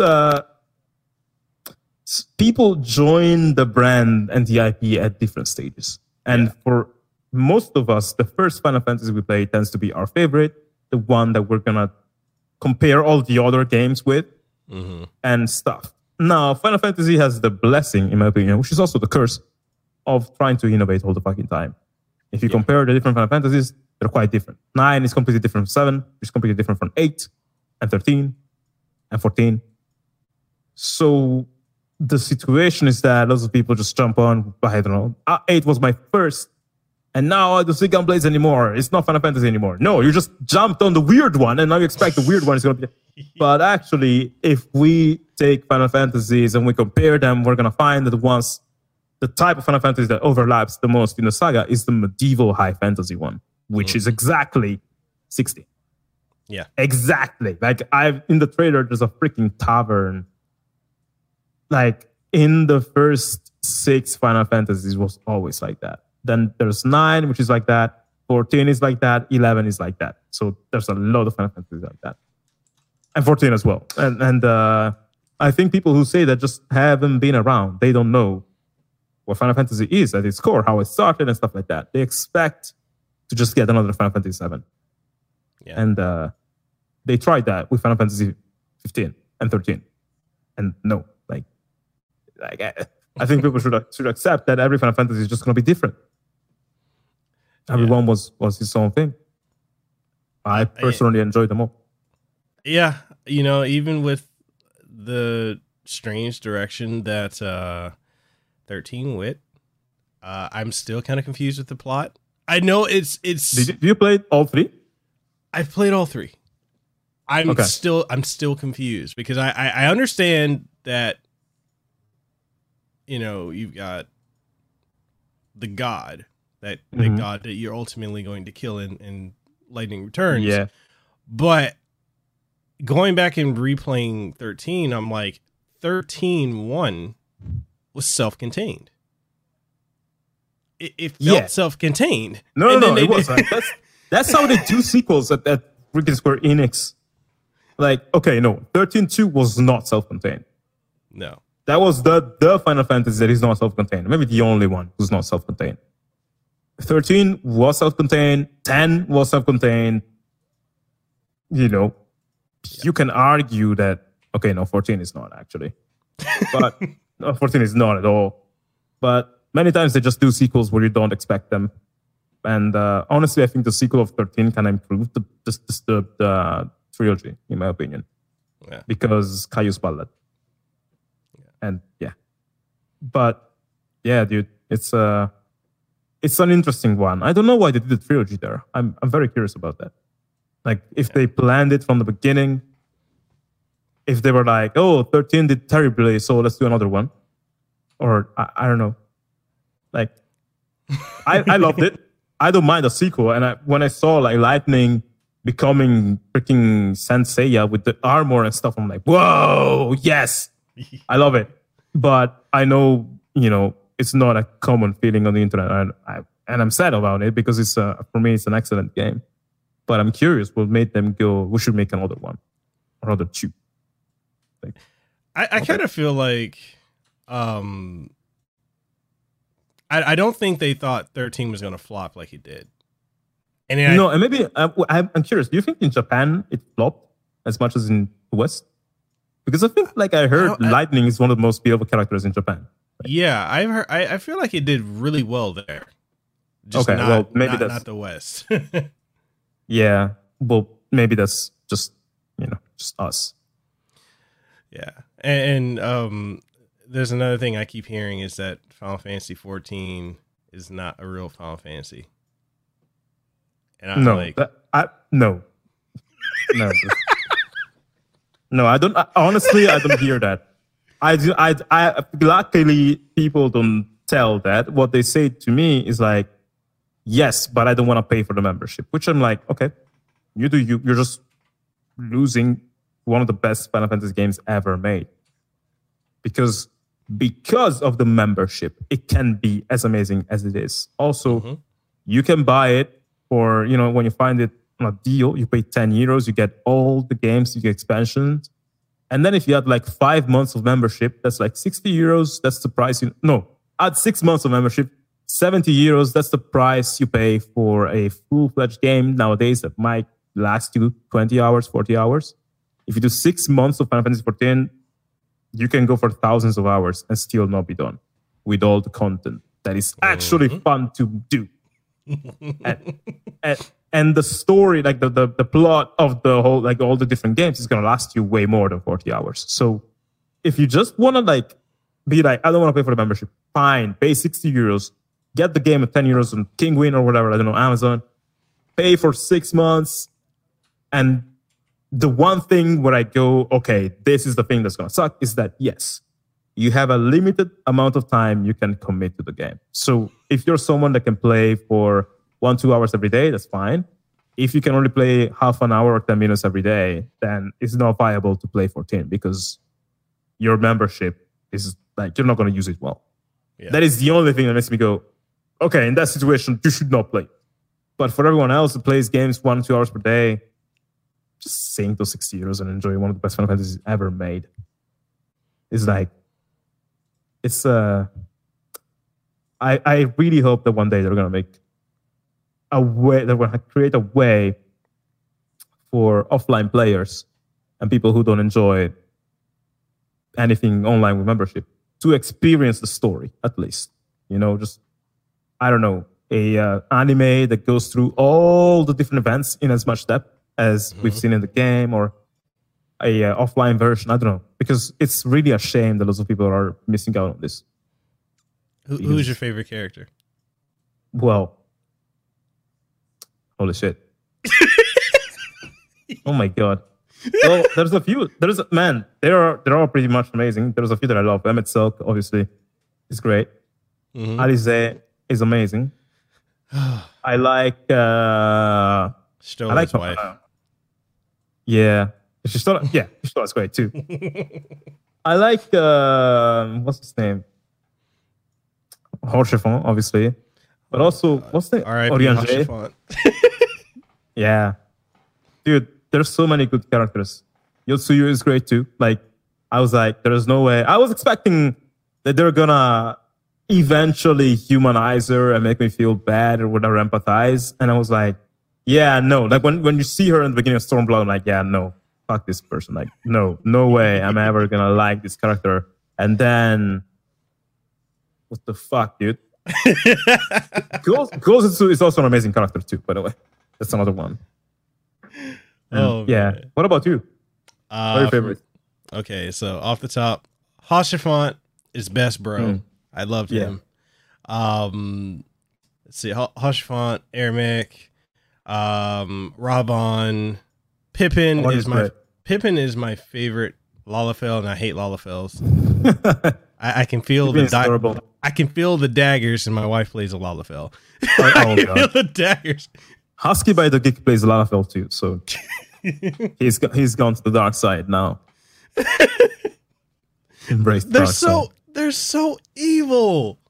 I don't know. Actually, I find, man, the most evil thing for me was creating a female Mikote or something. That's how you say it, right? The cat girls. Yeah. I created a female cat girl, and I find that I have great taste in women. So I was able to create one that looked believable. Like, people really believe that I'm a girl. Also because the name was female name. It was role playing, but I wasn't trying to act like a girl. I just wanted to create this female character. Mm-hmm. And we had this group and this guild or free company, Italian, and people were just flirting with me. I'm like, what the fuck? And we had the group on Facebook. Eventually we created on Facebook. And everyone saw this Alex Moukala guy and like, wait, who's Alex Moukala? Oh, it's actually Ellen. And they're like, what? This beautiful female Mikote is a black dude? No! And then it was a shock. That was a guy and stuff like that. And that was a joke. And then everybody started to call me Elena, which is like Ellen in Italian. Mm-hmm. And yeah, that was the evil thing. But I would have gone Lala probably too. Like, I like them all. I don't really judge at all. I think the class that doesn't. Which class do you play? I'm here. I'm a human. You're a human. Yeah. Okay. I almost was gonna be a Lala. I wanted to be a Lala tank so I can demoralize people. Yes, I saw a guy. Dude, I saw a guy that was a paladin, and his name was Little Hero, and he was a paladin Lalafell. So you had this like miniature knight walking around the Eorzea, and it was amazing. So that's I'm using Fantasia all the fucking time. Now I'm pure female still, but maybe one day I'm gonna do Lalafell. Probably. I don't know. I want to be a Dark Knight Lalafell. Yeah, that's the most. That's what a Husky by the Good is doing, but that's the most edgy thing ever. And to wrap up the Final Fantasy 14 talks, people, there's a free trial. They get you the base game and Heaven's Word and Post for free. There is no reason. It's one of the best Final Fantasy games ever made. Like, there's no reason to not play it. Yeah. Dude, someone is asking a cool question. I'm going to reply to that. I'll ask for Warrior. But I want to say Heaven's Word is amazing, especially because I find it teaches about racism. I never expected to be taught, I'm black. It didn't teach me new stuff for me, but I'm like, wow, someone who's not from a minority and plays Heaven's Word may start to understand the problems of racism, through Heaven's Word. So that made me feel very happy about the game. Like, but people should freaking play it. Yeah. So, yeah, Allspark Warrior asked me, what do you got planned for the future? Just making more content on the internet, getting my name out there more. What I love to see is that, there was a time where I was always struggling to, I think I've been creating some cool shit for a long time, actually. For at least the past 3 or 4 years. No, the past 5 years, I think I've been creating some cool shit. After making the trailer music stuff, and I started making tutorials, I made a remix of the landing from Final Fantasy VIII, which I'm still very proud of because I waited for so much to make that remix. I wanted to be ready to do it justice because I wanted to create a highly cinematic, believable Hollywood version of the landing from Final Fantasy VIII. Mm-hmm. I did that. Sounded amazing to me. It still sounds sounds good to this day. And the thing I found is that I couldn't find a way to promote it in the right way because the attention it got was not equal to the quality that it has. Mm-hmm. I found that to be true for most of my music. So now, because of the Alex Moukala music channel and stuff like that, the audience that's coming together, like the thing I'm doing is just bringing together music nerds and create this space where we can all vibe together and all feel like, amazing about the music we like and find new, discover new composers and stuff. So I created this audience, and this audience, what is giving back to me is like, I don't need even so strongly to promote myself that much because lots of people are now sharing my stuff. They love it. They're like, oh my God, please. Lots of people are consistently tagging Square Enix on Twitter and telling them to hire me. I'm like, what? I don't want this to become a nuisance or a meme or whatever. Subscribe to PewDiePie, but I like to see people who are very supportive. So I want to keep on doing what I'm doing. Just keep on creating this awesome space for people to vibe and just keep on creating music and keep on getting my name out there, because the ultimate goal I have is still to make music for Final Fantasy games so that I can show people that it is possible to embrace your dreams and make it. Ultimately, I'm doing this for people. I'm not doing it for me. That's actually the thing that motivates me quite a bit. When you do stuff for others, that's where first you feel responsible. You don't want to let people down. Mm-hmm. And second, you're like, you can let yourself down. You're like, yeah, today I'm feeling lazy, but hey, I could impact someone with my work today. I can give courage to someone. So I would just want to keep on doing that. And that's it. I don't, when we were talking before about the fact of being content, mm-hmm. that's something I learned too when I was making Turtle music. In Turtle music, there's this, it's a race. We are all racing each other to just get better and better placements, be featured in better movies, and eventually get to Hollywood and stuff. And it's exciting. There's a fellow feeling. People are amazing. And, we all celebrate together. But this constant race of more placement makes you consistently unsatisfied. Mm-hmm. I don't want that. I don't really want that. And when I was there, I was just in the community. So I started to have goals that were the goals of the community at large. They were not my personal goals. That's what I forgot about making music for Final Fantasy. And I started going for Hollywood. And people start to say, hey, man, you need to become the next Hans Zimmer, the next this, the next that. And I tried to do that because I felt like, hey, everyone says I should do more film music, blah, blah, blah. So I'm going to try that. But then I was like, actually, no, I don't want to do that. Through the pain of following a passion that was not my own, I discovered the importance of being content with your goals, even if they're not as cool as what you can. If I want to, I can work myself to the bone to the point that I end up working in a Hollywood movie studio in I don't know how many years. That's possible. Mm-hmm. I don't want to. And when I say I would rather make videos on YouTube about video game music and make some arrangements and eventually maybe make music for a video game, that's way less cool than saying I'm making music for Hollywood trailers, or I live in California, Los Angeles, and make music there. That's much cooler. But it doesn't make me as happy as what I'm doing now. So what I'm doing now, it's already what makes me happy. So when I think of plans for the future, I'm like, I just want to keep on doing what I'm doing now. I keep on going for this goal. So that's pretty much it, I would think. And one thing I would love to do, a big goal I have besides Final Fantasy, is to become a multi-instrumentalist. Because I suck at playing any instrument. I'm terrible at any instrument. What? I learned how to compose. No, I'm not joking. I learned how to compose. I didn't have time to practice instruments before I learned how to compose. I wanted to compose first and then figure out instruments after. Now I'm starting slowly to figure out instruments, starting from bass. The bass videos that people see on Twitter from me are not me playing and be like, hey, look at how cool I am. I'm so great. I take hours to even just learn 30 seconds. And those riffs that I write are challenges for me. I'm like, okay, this is the next boss. This bass line I have in my mind, I'm going to play like this. It's going to be this fast. And it takes me so much to learn those bass lines. But whenever I do, my hands get so much better. So those videos are just me learning to play bass. It's not me being a crazy bass player.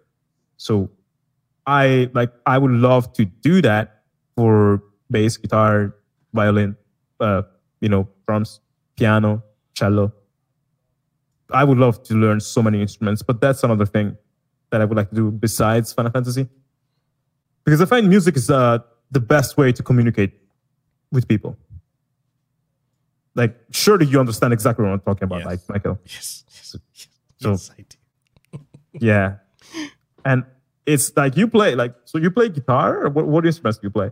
Guitar, bass, drums, violin, cello. Okay, there you go. So I want to become like you, essentially. What? Yeah, like you're a multi-instrumentalist, dude. Like I'm that's self-taught, and I suck, in my opinion. I am self-taught as well. I want to be self-taught because that way, it's not that not being self-taught is bad. It's not that starting a school is bad. It's actually good. Being self-taught just gives you a possibility to discover things that you probably would not find in the normal route. So I like that as well. But dude, that's great that you can play all of those things. And I don't necessarily want to become virtuoso at anything. I just want to be able to jam on those instruments if I want to. Play along with a song or improvise, play with friends, because there's nothing better than seeing two people that don't know each other sit down on guitar and starting to jam and conversate through instruments. Like they've known each other their whole life. And when I see that, I'm like, whoa. You don't need to speak. You can just make people understand you through music. It's amazing. Yeah, it's one of the things like about music, and I was talking to my wife about this the other day. I forgot the name of the song, but was it Chop Suey? Was it the Chop Suey song? Yeah, okay. I love Chop Suey. Okay. Oh, the System of a Down. Yeah, so I learned that song by hearing it once, and it's insane because it's a long song, dude.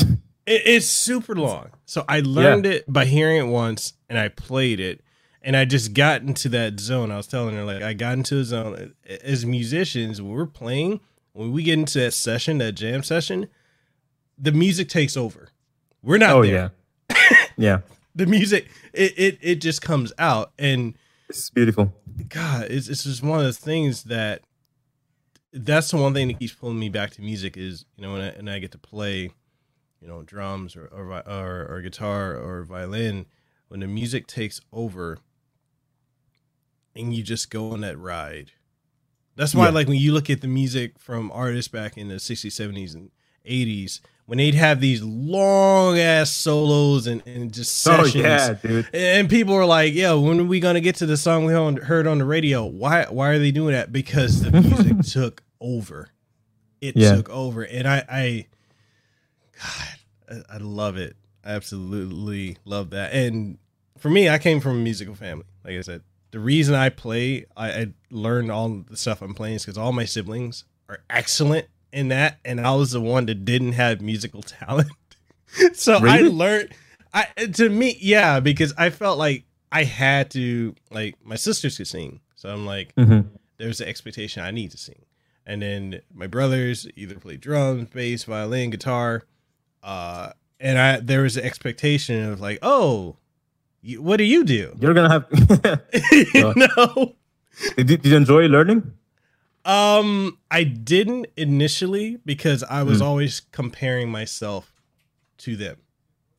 And not only that, but my dad would compare me, and then other family members would compare me. So it got to a point where I hated it. And then when I started finding music I enjoyed, which was heavy metal, screamo, that really helped me. And then not only that, but this is where I have my love of Final Fantasy, because that music spoke to me.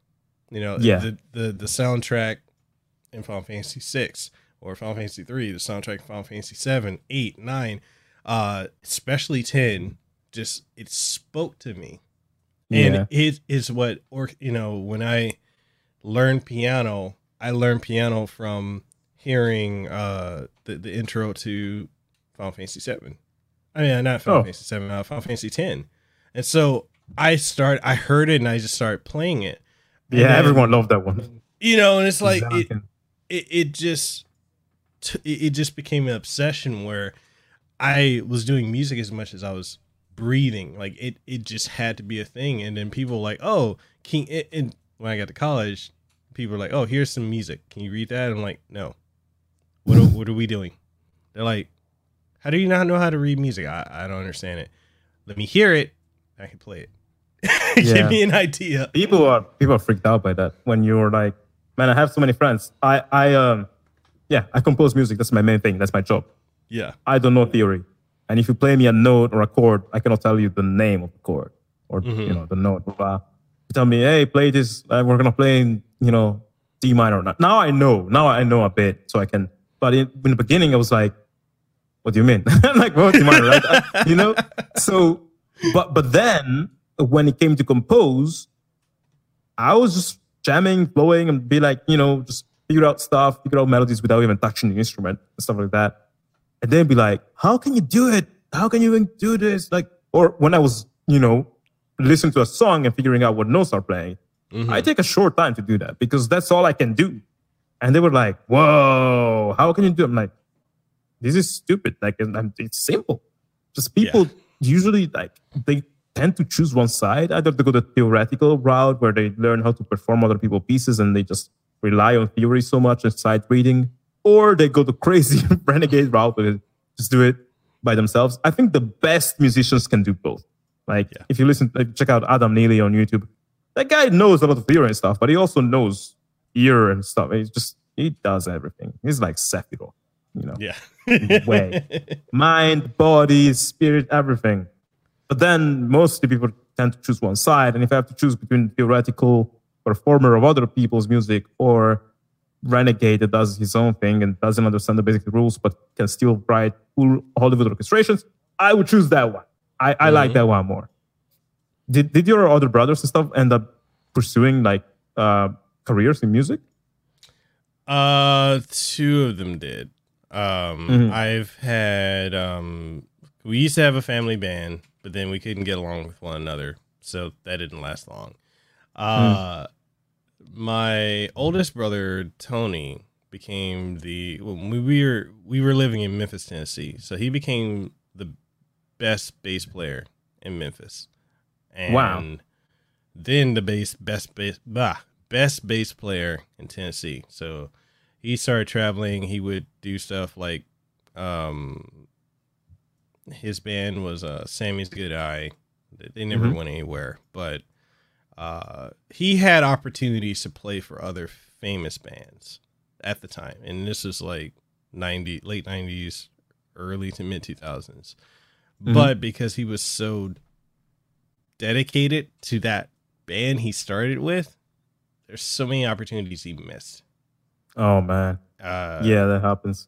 And it's like, and we're not close now, but there's a conversation we had a couple years ago when I was in music, and he told me, he's like, yeah, I wish I did this, because he had the opportunity to play with Nickelback. He had the opportunity to play with Creed. He had the opportunity to play with what's the name of that girl? Killswitch Engage. Like, he had so many opportunities.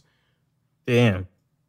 But he was loyal to that band that went nowhere. Yeah, that must have sucked a lot. There's a lot of regret there. Yeah. That's a lot of regret. You never know. Like, sometimes that happens. I was talking about this with a friend. When you're on the rise, some people join you on the journey, and sometimes it's hard to tell who's on your side because they want to grow with you, and who's on your side because they see a shiny object that they can, capitalize on and put that object in a box, and put you in a bucket. And when you try to get out, on YouTube, I'm lucky. Like, people always say, oh, YouTube, Twitter, negative places. I don't see that. Maybe, I don't know. But my friend had this in the music. This is in the music industry. That happens out there. And it's all the fighting for other people's dreams conversation again. It's like, you have to realize what people are, fighting, that they want to see you succeed, and what people just want to like take advantage of you. Yeah. And sometimes they don't even do that with malicious intent. Many times they think for real that they can guide you. Like, hey, stick with me, we're gonna make it. But then they're not able to, and you have to be the one who's like, hey, this doesn't work for me. Yeah. It's not easy. Yeah. But yeah, that's one of the struggles of being creative. Now, I don't think that for your brother that missing these chances means that his career is over. Like, he can, I think you can always create new opportunities, new chances, especially nowadays, dude. YouTube, the internet. He's settled in IT. Doesn't matter. Like, he can, dude. If he's the biggest bass player in freaking Tennessee, like, he can make videos like I do. Like, and for him, it's gonna be a question like sitting down 1 minute, recording one take, and he has a video like mine. I take He's 3 hours. Do you know Tommy Emmanuel? Yeah. Okay, I think Tommy Emmanuel is more than 50. So what I'm saying is like, but his mentality is I'm 50. Yeah, no, well, okay. I'm not. So, you get it. I'm just saying that he has all the possibilities though to do it if he wanted to. No, I fully agree. He has that mentality. I'm 50. I'm old. My opportunity is gone. I'm like, bro, your knowledge being a bass player. Yeah. YouTube. Hell, you could do live sessions on YouTube or on Twitch, and he. I'm trying with my best friend to like, some people, it depends on the person. Some people need to have a bit of hand holding. Yeah. So with my best friend, I have to like put him in the situation. So he loves streaming. He loves video games even more than I do, I think. And he's much more fun than I am. But he doesn't have that edge, that push, that self-belief and, stuff like that. Doesn't want to put himself out there that much. So I have to kick him in the butt. And what I did this year to do that, first, he had to have the catalyst of like hating his day job. So when that happened and I saw he was very frustrated, I'm like, this is the time to shine. I bought him a capture card and a webcam and be like, okay, now you don't have any excuses anymore. You have to start streaming. I bought him Dark Souls because I know that's a game that first he's going to love, and second, that is very popular on Twitch. And he started streaming Dark Souls, changed his life. Now, I still feel that he doesn't get it completely because he's of the mentality that when you stream, you just have to stream and then people find. That's not how it works. You have to. Oh, no. No, you have to do so much. You have to have a YouTube channel. You have to publish content, and that doesn't mean that you have to publish your streams on YouTube. If you publish 2-hour streams, no one is going to watch those. Publish highlights of your gameplay, no one is going to watch those either. You have to publish something funny. You have something specific, particular, that puts you on the radar, because content creation works like that. Yeah. When it comes to content creation, so you're not the one to choose what you get popular for. Yeah, like you gotta try different angles, publish different things, and eventually you're gonna publish something that tackles one hole or one niche that is not being taken yet. And that's where the internet glorifies you, and you're like, okay, I can do this. I can take responsibility for this specific type of content that is missing. People love it. Yeah. For him, I told him this. I'm like, dude, no, you have to like record your live streams, keep track of all the funny moments, do interesting compilations. Like, he has 2 cats. And he told me, dude, I played the whole Dark Souls. I cannot tell you how many times I've been killed by my cat because he stepped on the controller, whatever. He walked on me when I was facing a boss. I'm like, dude, there you have it. Just do a Dark Souls cat compilation. That I'm sure the internet has not seen that yet. No. And and I'm sure he will blow up like that. But yeah, he has the content, he has the stuff, but I need to drill into him the motivation to do that. And he's like, I don't know how to do it, blah, blah. So now I'm streaming a lot to show him, like, I'm doing it myself, to give him advice as I do it. And as he sees me rise, he knows that we are the same. We're just very similar people. So if I make it, he's gonna make it too. So I'm streaming and I'm doing it especially because I want to show my best friend how to do it. So some people maybe sometimes they need that sort of guidance. So maybe your brother is kind of like that. I don't know, but yeah, there's hope, and that's what I wanted to say. Like there's always hope. And you touched on a really critical thing when it comes to streaming and content creation as a general. Like there's a lot of people I know that think that you just need to throw a video up on YouTube and that's it. And it's like, no, there's not. You need to understand how to market. You have to understand SEO. You need to utilize these platforms. If you've got YouTube videos, take some of the greatest clips or the best clips from it and go over and put it on Twitter, put it on Twitch, not Twitch, Twitter or Instagram, Reddit and stuff. Yeah. Reddit. Yeah. You need to effectively market it out there, because so many people have this idea that I'm just going to wait for that opportunity of that one video to blow up. And maybe it's just how I'm wired. I'm like, fuck that. I'm not going to wait for an opportunity. I'm going to go make it myself. And if an opportunity does come, I'll... No, dude, that's the best way to think. Like the way I think about this is I just publish as much content as possible. Yeah. I do it strategically. So I have a YouTube channel for this music producer reacts videos and video game music covers. I cannot just publish Dark Souls gameplay videos on that. That's gonna kill the channel. Like the one thing you have to understand is like there's a place for everything. Yeah. So, but I'm trying to publish stuff all the fucking time. And one thing I'm doing now, which is helping a lot, as I told you before, I found that the content I've been making for the past 5 years, video game covers and stuff, sometimes it didn't get a level of attention that was matching the quality. Mm-hmm. So now that I have this platform, Alex Music, I'm remastering or packaging those and re-releasing those through different type of media. Mm-hmm. Like my short video where I explain you how I wrote the cover and then I show you the cover and stuff like that. And I'm releasing content every day, dude. Gary Vaynerchuk said you have to release what did he say? I don't remember, 10 pieces of content every day or probably Every even more, single 30. day. Yeah. And what people are like, what, 30 pieces of content? You're fucking crazy. Like, I cannot put out 30 videos. No, you don't have to record 30 videos. You can take one video, repackage it, and then publish it on Twitter, Reddit, Insta. That's 30 pieces of content. And you can do that on different socials. So every day I'm publishing stuff, especially on Twitter. And then whatever blows up, whatever doesn't, okay, maybe I'm not going to do that again, Yeah.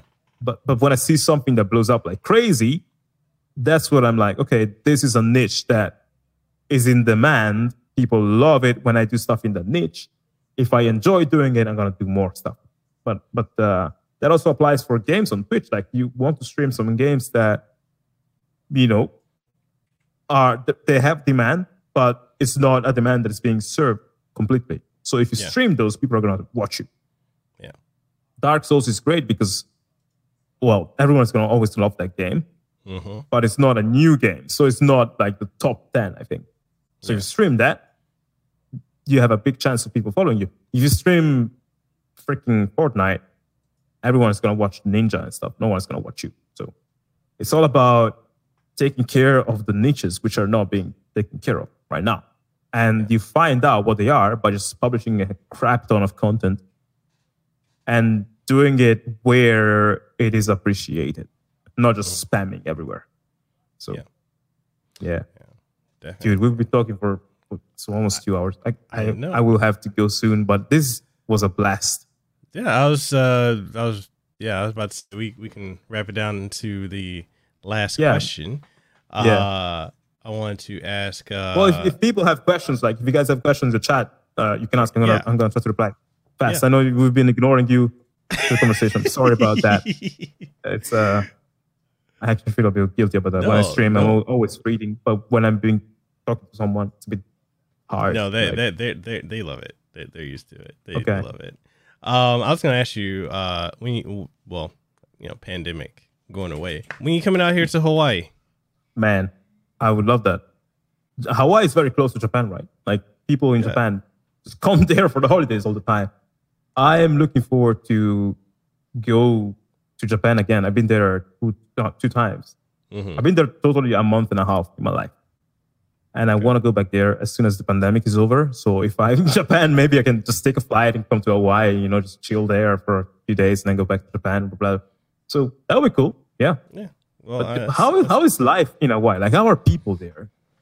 Are they chilled, or are they like, about, for example, what you do? Like, you know, you have you're a businessman, you have your podcast. Do people do that often, or are you seeing as a crazy guy? Like, what is the? I'm the crazy guy. Crazy guy? Because a lot of people out here are very, very, very laid back. Not very ambitious. You know, it's Okay. That's one of the things about being, you know, from out here is that a lot of people here, the most that they're going to strive for is either being a comedian or being a disc jockey or maybe working at retail. Okay, I get it. So like that's just about it. But like other than that, as far as striving to do a whole lot more, a lot of people out here aren't trying to do that. So with me, I am kind of considered the crazy one. A lot of people here think that I am I don't cater to Hawaii, which is intentional because my thing is I want a global audience. I want to capitalize on being from out here, but also being able to interact with people around the world. And so if that means that, you know, which is kind of a thing, it does kind of bother me. I don't have really support from people here as much because they're like, oh, you're not. I mean, there's a lot of things with that, but it's like, you're not catering to us. But my thing is, you're getting exposure from the world. I think like well, you live in Hawaii first, so that's great. But I also think there's something to be said about being different. Like, I live in the Czech Republic now, and people here, because of historical oppression and loads of shit that happened to them, they're not so positive, or, you know, they don't believe in themselves so much. I do a lot, you know, and I believe in others as well. And it really stands out. When you're this kind of person in an environment, when the environment is not, it stands out. And that creates the situation where if you find someone who is kind of like you and is a renegade in that society, you're going to change their life. You know, they're going to be like, oh my God, I cannot believe I found someone like you here, blah, blah. So that's, maybe that's a bit better than actually being in LA where everybody is super inspiring. And you just feel this incredible competition to just be the best and have, you know, freaking Ferraris. Then, you know, like, maybe that's good to be here, you know, just chilling, doing your thing. And then whoever loves you, who doesn't envies you. Because that's mostly envy when people are like that. It's not that they didn't love you. They're just envious that you're rising up and they're like, There's a lot of that. There's a lot of crabs in a bucket mentality out here, and I just try to rise above it. You know, like one of the things I got to do this and last year was actually go out to the universities and speak to the students, because the universities invited me to teach, you know, talk to the kids about entrepreneurship and talk about, you know, content creation, YouTube, podcasting, all that. And it was an honor being able to do that, you know, being able to see that there are other people that are also from here that actually want to go beyond what it, you know, the low bar of expectations is set for us here, and how much opposition that they're having. But, you know, when I talked about that, or I announced that I did that, you know, the reaction from a lot of the community out here was like, oh, who, you know, you're all, who are you to do that? Yeah. That's what it said. Yeah.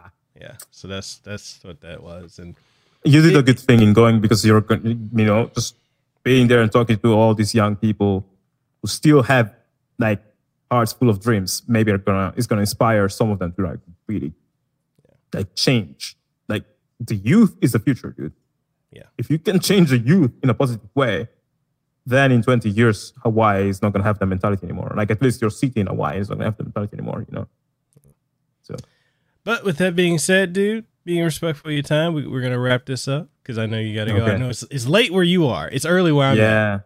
But I'm gonna say this: if you ever come out here to Hawaii, you got a place to stay. We got a house. We got a Oh man, thank we're you. we're literally 2 minutes from Waikiki, and all of Whoa. our friends, like voice actors and whatnot, when they come here, they stay with us. So, Thank you very much for that, man.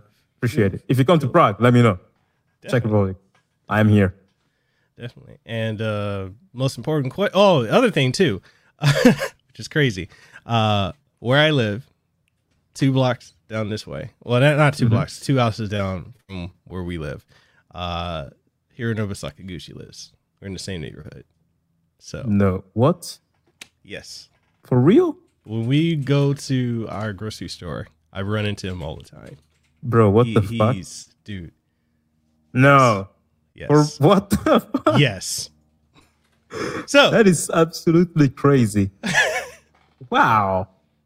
yeah. Did you ask him what's the best Final Fantasy? Yes. He's going to say and- 9, I think. He does. He's going to say 9. He did. Okay. And I'm Dude, like, what the wow. I'm like, what about? I said, what is your favorite post Final Fantasy 9 game? And he's like, oh, the real Final Fantasy 13? You mean Lost Odyssey? Shit, I need to play that one. One day, I will play it. But Holy shit, man. If you ever come That out is here, man, incredible. I'll introduce you. He's a great guy. He goes surfing every day. But Wow. he's really cool. Okay, well, that's one more reason to come to Hawaii someday. Yeah, man. Well, it's been a pleasure to be here. Really, like you have great energy. That's the thing I noticed when you told me, like, hey, you want to come on the show? I went to listen to one of your podcasts. I'm like, whoa, these are great vibes. Like, super fun guy. Like, yeah, surely, let's chat. And it was indeed a pleasure. It was so fun. Thank you. Sorry if Thank you. I overspoke most of the time. No. I did, but I'm the guest, so I'm like, okay, maybe I can do it now. But yeah. No, it's great. And with that being said, guys, links to all of Alex's outlets, social media, I'll leave that in the description because I'm going to be uploading this to YouTube and all the podcasting platforms. So if you're watching right now on Twitch, I'm going to tell you, you can catch it all here. So it'll be available on Apple Podcasts, Google Podcasts, Spotify, Stitcher, TuneIn Radio, Pandora, iHeartRadio, as well as we just got on Amazon Music. Amazon reached out to us to get the show on there, and we're on there as well. And you'll be able to catch it also on replay here on Twitch, twitch.tv/Mikhail Casanova, as well as on youtube.com/Mikhail Casanova. And if you want to support the podcast, we got Patreon as well. But with that being said, y'all need to go right now, and it's prime directive. Go sub to his YouTube channel. Go follow him on social media. Man, Thank you, man. is iconic. I don't care what he says. He's iconic. You're too kind. So that You are means- the iconic one, man. Really. not even. I'm just a guy in Hawaii with a microphone. No, but thank you very much for that, man. Yeah. And so, yeah, cheers, everybody. It's been a pleasure to talk to you all. And dude, best of luck with the continuation of this podcast. It was an amazing time to be here. Thank you so much. thank you. With that being said, people, we're signing out. Y'all have a great one. Thank you so much for tuning in to this episode. I hope it was informative, engaging, and you enjoyed it. And if you did, make sure you go ahead and leave a rating and a review. It greatly helps out the podcast and helps the platforms that we're on go ahead and promote us more so that more people can check it out. And if you're wondering what all platforms we're on, aside from what you've listened to it on, we're available on Apple Podcasts, Google Podcasts, Stitcher, TuneIn Radio, Pandora, Spotify, Amazon Music, and more. And if you want to support the podcast, then we've got Patreon, so patreon.com/Mikhail Casanova, which allows us to continue doing what we're doing. If you're looking for this in video format, we're also available on twitch.tv/Mikhail Casanova, as well as youtube.com/Mikhail Casanova. So with all that being said, I'll catch you on the next episode of Hawaii's #1 podcast and the #1 podcast in the Pacific, the Casanova Podcast. You have a great day, and I'll see you on the next one.